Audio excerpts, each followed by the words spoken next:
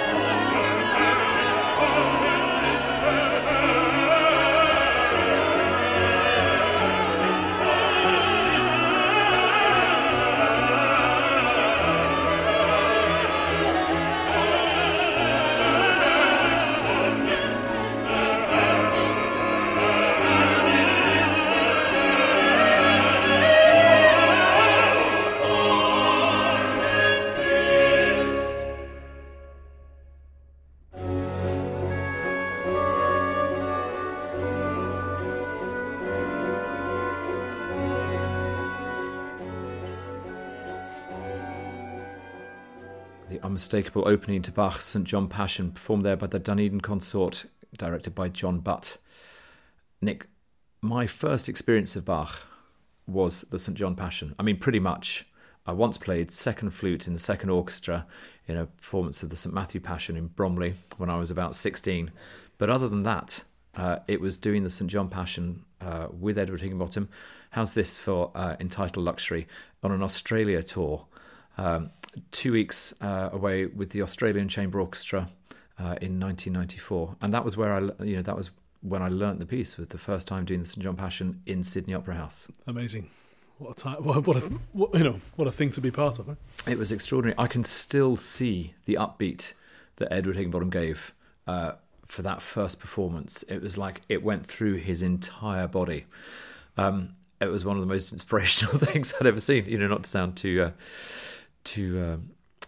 precious about it, but that opening chorus has got such drive, it foreshadows everything that's going to come in the whole of the next 2 hours, isn't it? Yeah, exactly. It's an incredibly dramatic, kind of arresting thing to hear, isn't it? You wonder what they might have made of it in 1725 or whenever it was that version was first performed.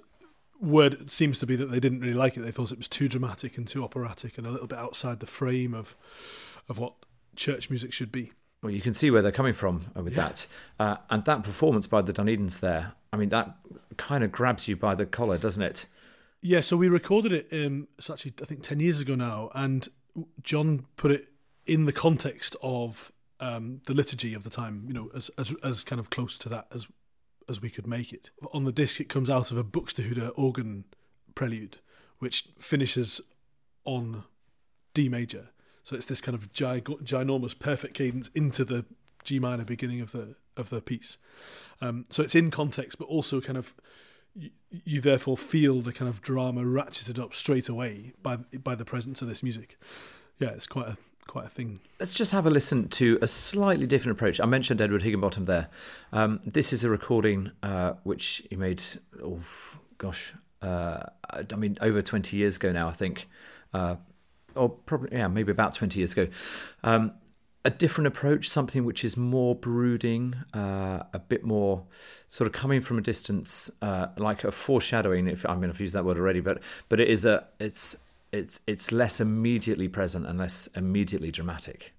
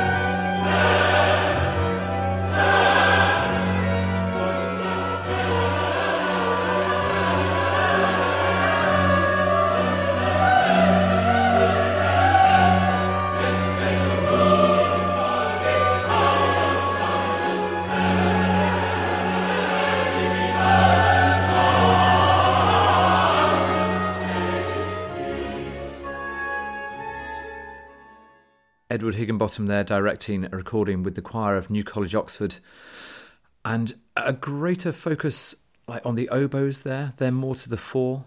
Yeah, it's that spacious tempo allows more kind of wailing in the oboes. It feels like those incredible dissonances feel much more painful somehow. We never know what things mean, of course, but there's one, those semitones between the woodwind could be the nails in the cross, kind of, as you say, foreshadowed. Yeah, that's exactly what he used to describe them as.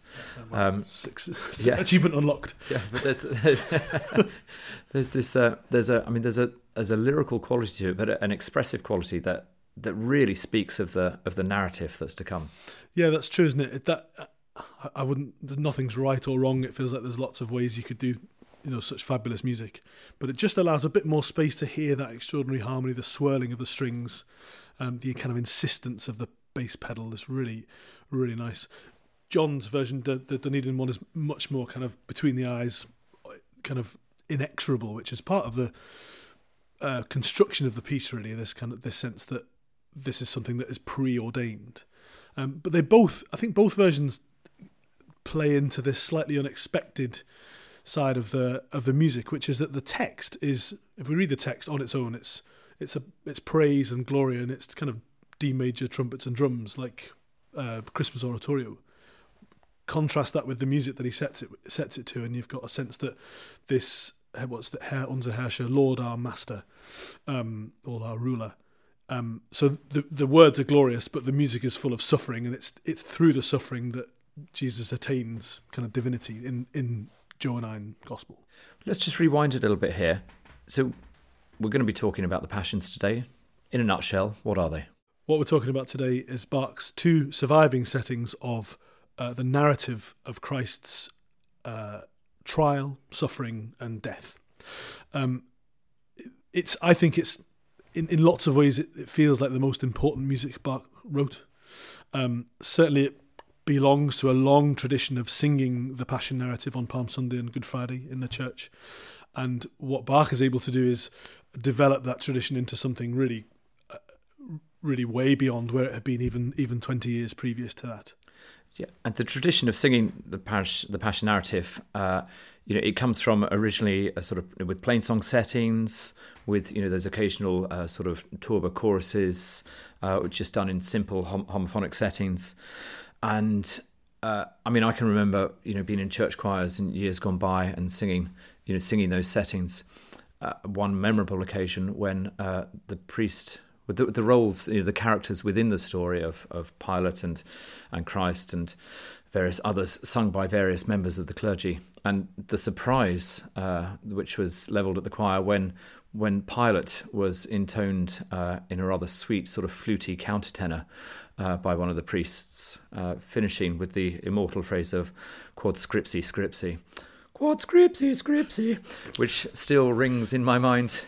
Yeah. Every year. Yeah. So the people like Bird and Lassus and Victoria set the Passion mostly to plain song, like you say, with harmonic interjections from the crowd. And so we have this sense that this is a story that belongs to singing, and also different levels of singing in every sense happen according to which character is speaking, which I think is something that Bach again really keys into. Tied together in the role of the evangelist who narrates the story. And Bach gives this, by comparison, it seems a very big step to move, from Schütz to the degree of colour and drama that Bach gives to the evangelist alone, never mind what comes in the choruses as well. I think that's right. He's able to kind of adopt or co-opt operatic conventions. So when a musician in the 18th century would have seen the word recit, they would have associated that, I think, with the theatre. So like you say, it's much more dramatic.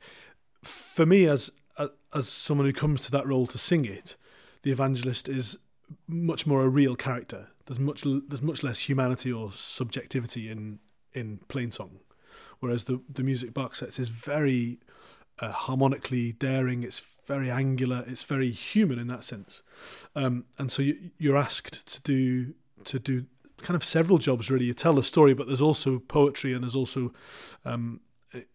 fabulous musical content in there, which I think it's really worth kind of digging into a bit. Und sprach, ich bin's nicht, spricht des hohen Priesters ist es Knecht meiner, ein Gefreunter, des dem Petrus das Ohr abgehauen hatte. Sah ich dich nicht im Garten bei ihm? Da verleugnete Petrus abermal, und alsobald krähte der Hahn.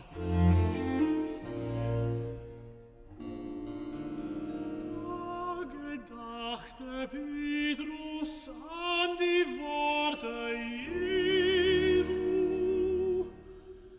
und ging hinaus und weinete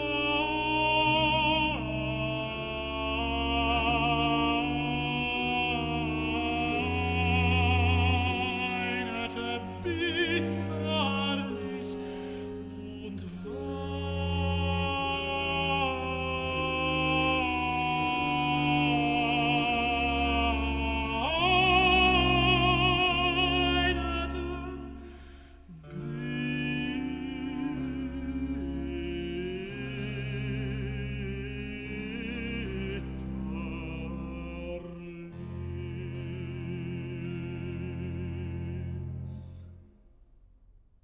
My co-pilot today, Nicholas Mulroy. No, you don't like co-pilot? Well, pilot comes in later. Oh, yeah. My co-pilot today, Nicholas Mulroy, tenor as the evangelist, with Peter, sung by Robert Davis, and tenor Stephen Chambers, singing Servus on the Dunedin Consort recording. Nick, that really exemplifies there the role of the evangelist, as you said, that both progressing the narrative, but then also singing, presenting the poetry of the text as well, and the way Bach paints it. That's it, exactly right. It's where he chooses to kind of foreground music, I suppose, as a subject of meaning and a place where the listener can understand not just the narrative, but also perhaps the emotion or the psychology behind the narrative. There's an awful lot in that, in that short space of time. The bass line underneath the Peter weeping bitterly after he realizes he's betrayed Christ. The bass line then becomes the material for the crowd scene in the next scene when they shout to Pilate, if this man weren't an evildoer, we would put him to death. This chromatic, ya ba ba ba ba, that becomes then the thing that puts Jesus to death. So we have this sense of kind of, I suppose, causality, cause and effect, made explicit in the music, although, listeners might not have got that immediately, perhaps.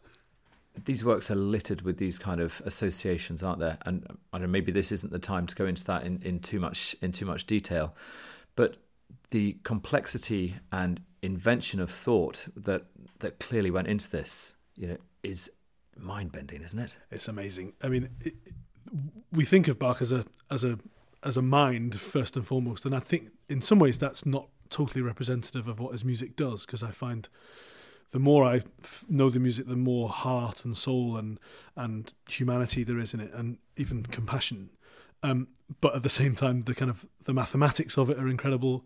The way he threads musical ideas through both of these pieces to make kind of psychological links is really important, I think. We could talk a lot about, people want to talk about numerology quite a lot in this kind of stuff. I think that's of limited interest to a listener, I think, as a living experience, other than to say that that meaning and that way that he inserts meaning into the piece is only part of the strand of meaning. That what he's really good at is making the music incredibly full of meaning, of all possible kind of interpretations that add layer on layer of meaning and of associations to the story, which of course would have been incredibly familiar to the congregation. Exactly that. So we've got very familiar texts, although with new music, and in the arias, new words, and intended specifically to bring this very familiar story and to give the congregations, the listeners, the opportunity to reflect anew on a story that is overwhelmingly familiar to them. That's it. It's so important to recognise that this is a story they would have known, I think the congregation would have known so well. And so the points in both pieces where Bach sort of presses pause, if you like, and says, here's what we're thinking about today, do I think a few things. They firstly allow us to consider a particular element of the story, because the story is so full of possible angles and possible meanings. So we can consider a particular element. And of course that Bach is responding to the material of the gospel in that way. So the things that receive reflection and consideration and meditation in the John Passion are very different to the ones that receive that same treatment in the Matthew. We'll perhaps come to the differences later. But the other thing is that it allows music to do what Martin Luther said it could do, which was foster a connection with God, but also a connection among the faithful congregation and among the community, which one imagines was a really important part of the propagation of the religion. You said earlier that the reaction to this piece when it's first heard was probably not an overwhelmingly positive one, that it was too much. Can you imagine what it must have been like to be there at that first performance? I sometimes wonder whether it would have been, oh my God, listen to that, or whether they would have just not really been listening, like lots of congregations the world over. But I don't know. I don't think we can know really, but certainly for those with ears who would hear it, it must have been so striking. You compare the John particularly, it's as a whole particularly, it's so dramatic and so propulsive. Even the musical structure with the central chorale, which fans out choruses like a palindrome, gives us this sense of Christ's fate being inevitable, and the music adds to the inexorability of the story, which doesn't happen at all in the Matthew. There's much more. It's much more slowly unfolding, and it feels like a much actually more natural progression of events. But yeah, the violence of the choruses and some of the arias in the John, it really goes way beyond what was happening in the early part of the 18th century in Germany.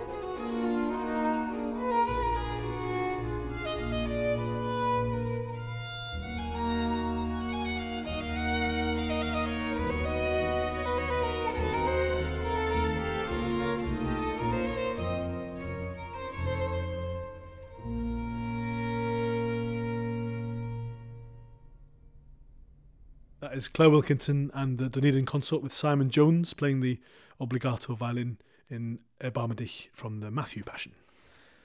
Familiar story, yes, and then these moments, extended moments of contemplation and reflection and instruction, if you like, in the arias. Exactly right. Bach is really interested in what music can do in this way. I think he wants it to teach people, to persuade people, to lead people perhaps to fruitful reflection, contemplation. John Butt says a great thing about the difference between Bach oratorios and Handel operas is that when you watch a Handel opera, your attention is drawn to the stage and to see what the characters on stage are doing. When you listen to a Bach Passion, the main action that happens is actually in the heart and mind of the listener, which I think is a really, really valuable way of approaching this approaching this repertoire. It's meant to change people. You're supposed to emerge from a passion, I think, slightly different to the person you went in as, which I think is really valuable. Just one, slightly, can I make a geeky point about the construction of that aria? Let's be honest, this is a niche podcast. Exactly. So well, here's some niche material coming up. So it's in 12/8 time signature, which is the same time signature as the opening chorus and the same time signature as the final aria, Macedich. This is the aria that we've just heard. Barmadich, yes. So, which is the Siciliano, or the pastoral meter, which probably refers to the Lamb of God that gets mentioned in the first chorus of the whole piece. So there's a kind of metrical thread running through it, and the bass line of this aria is the same as what we now call a Passion chorale. So bum bum bum bum bum bum bum. He constructs the bass line from that. So already you've got this sense that he's not really finding new material, Bach. He's just using what's around him. He's so capable of taking things and constructing something incredibly sublime, really, but from things that are already there. I love it. It's good, isn't it? I remember when you first pointed that out to me, actually. It's a sort of jaw-dropping moment. It's like, how have I never seen that? Yeah, it's like sort of hiding in plain sight, but it's there. It always reminds me of that thing that Michelangelo said about David. You know, someone said, this amazing sculpture you've made. I said, I didn't make the sculpture. David was in there. I just found him. Exactly. I read somewhere recently that Lutherans were taught that they had to read the Bible and meditate and reflect on it and then pray. And I think that's an interesting process. And is that the nub of what the Passions are about, really? I think so. It's about exactly that, about being closer to God, I think, for them, but also being closer to one's own self and one's own feeling of faith and of love for God. I think, and the music really, particularly in the St. Matthew, I think really allows time for that, which the John always feels to me. Whenever I sing it, this sounds really silly, really, but whenever I sing the St. John, I always find myself a bit surprised that he's on the cross already. Yeah. Because everything happens so quickly and so kind of at this kind of heightened sense of drama and reality. Whereas the Matthew allows so much more time for reflection. I think that's really interesting. I mean, the chorus is, the pace of the drama is electric. In the John, the chorus is there. they're vicious in their condemnation. It's a ferocious role that the crowd have there. Absolutely central to the narrative and part of the action. And there's almost no time for niceties. Just listen to this as we head back to the St. John Passion for a moment. End of a chorale, and then a crunching gear change straight back into the drama.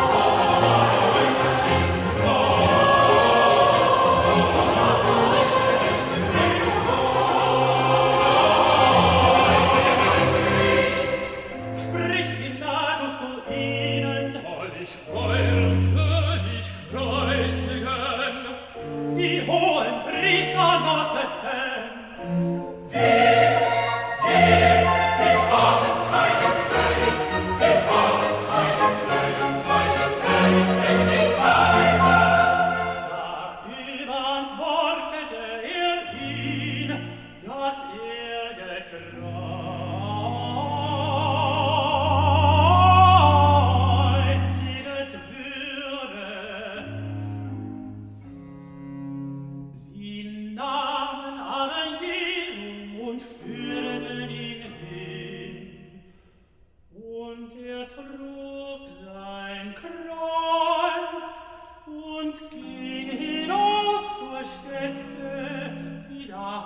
mit Schädel steckt, welche heiße Dove bricht, Golgatha.